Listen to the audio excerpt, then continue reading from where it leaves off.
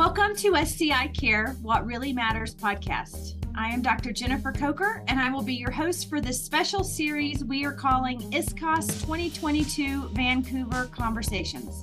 In this episode, I am speaking with Myrna Sellerman and Nada Boonhackton about their experience as first-time attendees, as SRI grantees, and the importance of such grants. Let's have a listen. Hi everyone, I'm Jen Coker. I am the social media lead for ISCoS. I am here with Myrna and Nathan, two early career researchers who are attending the conference for the first time. And we're just going to have a chat about their research and attending ISCoS. So welcome. Why don't you go ahead and introduce yourselves? Tell us a little bit about your research and why you're here. My name is Nada Boonhackton, and I'm like a second year PM&R resident from Thailand. And yeah, today I come to Vancouver for presenting my poster about the cannabinoid in controlling spasticity for the patient with chronic spinal cord injury. So thank you, SI, for having me today. Myrna.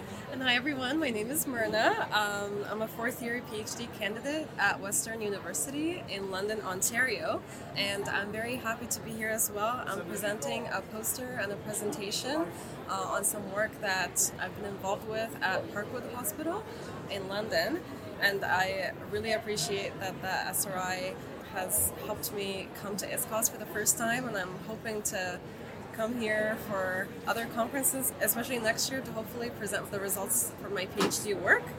And I'm very excited to talk to Jen and Nathan.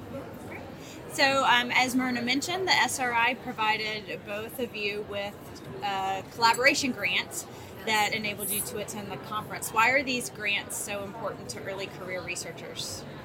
Okay, well, for the grants, it's providing opportunities for me to come in here to just like presenting my poster as an in-person, yes, and as a real-life experience is much more like better than the virtual one. So thank you for having me.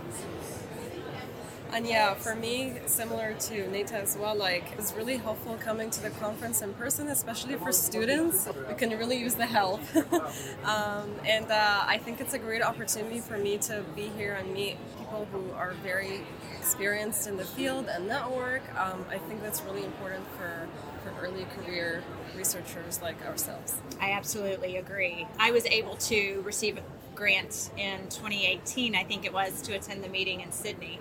Wow. And I met so many people, and it helped move my work forward. I was almost done with my PhD at the time as well, so it was helpful to talk to other PhD students that were going through what I was going through, and I remember at one point someone said, just finish it, just get it done. And that has stuck with me, so I'll tell you that, just get it done. Yes, I think that's really important for me to hear now, because I'm getting to the finish line, and it feels it feels daunting. So sure. Yes. So what have been some of the highlights of the meeting for you so far? Okay, for me it's just like the lecture at the plenary, because I share about the news about the highlight researcher of this year. So yeah, very informative for me. Thank you.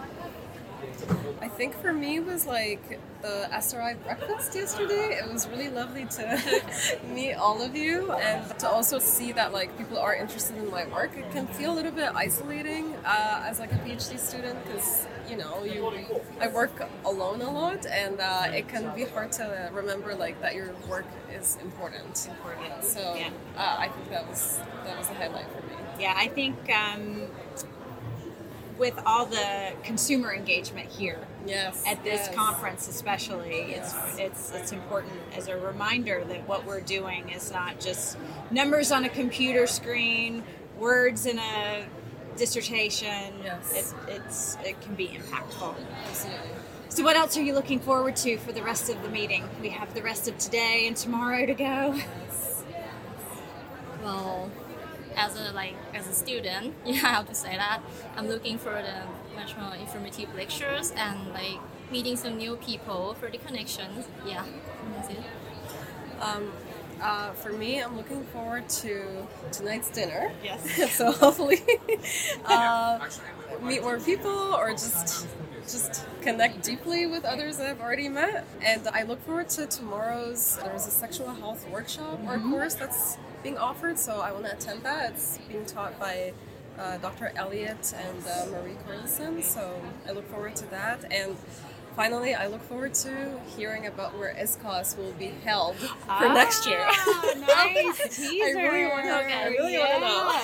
Yeah, me too. The dinner is always a great opportunity to meet people. You know, a lot of people are done with their presentations, so it's a lighter mood. And then the dancing is always fun to dance, also fun to watch. The people watching is fantastic.